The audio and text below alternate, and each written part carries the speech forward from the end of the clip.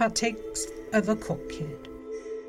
Check out frankietees.substack.com for more information. Today's episode will be short and sweet, a little bit of a teaser. The idea of postmodernism. Welcome to Hot Takes of a Cult Kid. I'm Frankie Tees. Postmodernism. What is it and why talk about it? Modernists believe that using rationality and science, all problems could be solved. That emerged quite strongly after World War II, according to All You Want to Know, but Didn't Think You Could Ask, de Vega Garcia, a book comparing all types of historic and modern belief systems.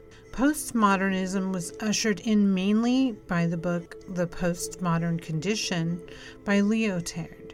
This denouncement of modernism was made by a French man, and modernism was also created by a French philosopher. So this is the origin of the ideas according to this book. Deconstruction became a way of thinking, a process of thinking used by postmodernists to approach the world.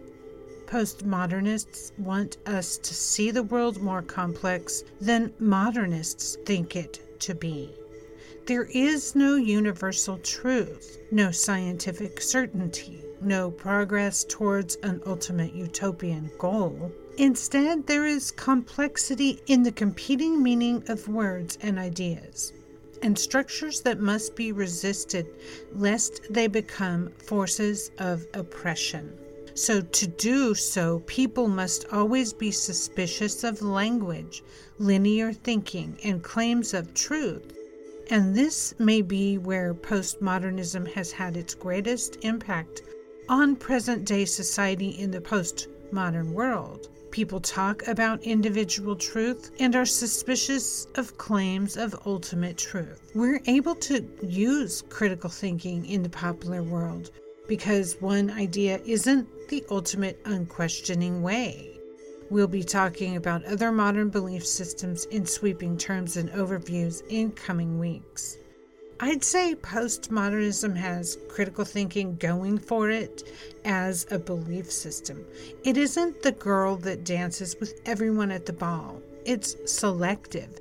And why shouldn't we be able to exercise this choice as humans on this planet? As we enter the holidays, those days we can't remember why they are named holy in the first place. As those are upon us, now is a better time than ever to see these constructs critically.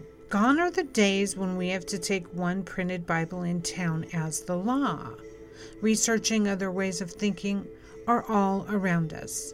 Beware of George Orwell's newspeak in these times, and tap into and exercise the muscle that refuses to assume meanings of words as they have been sold to us.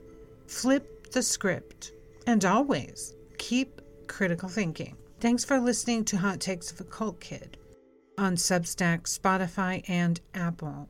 Contact the show by email via frankietees@substack.com. Hot Takes of a Cult Kid. Check out frankietees.substack.com for more information.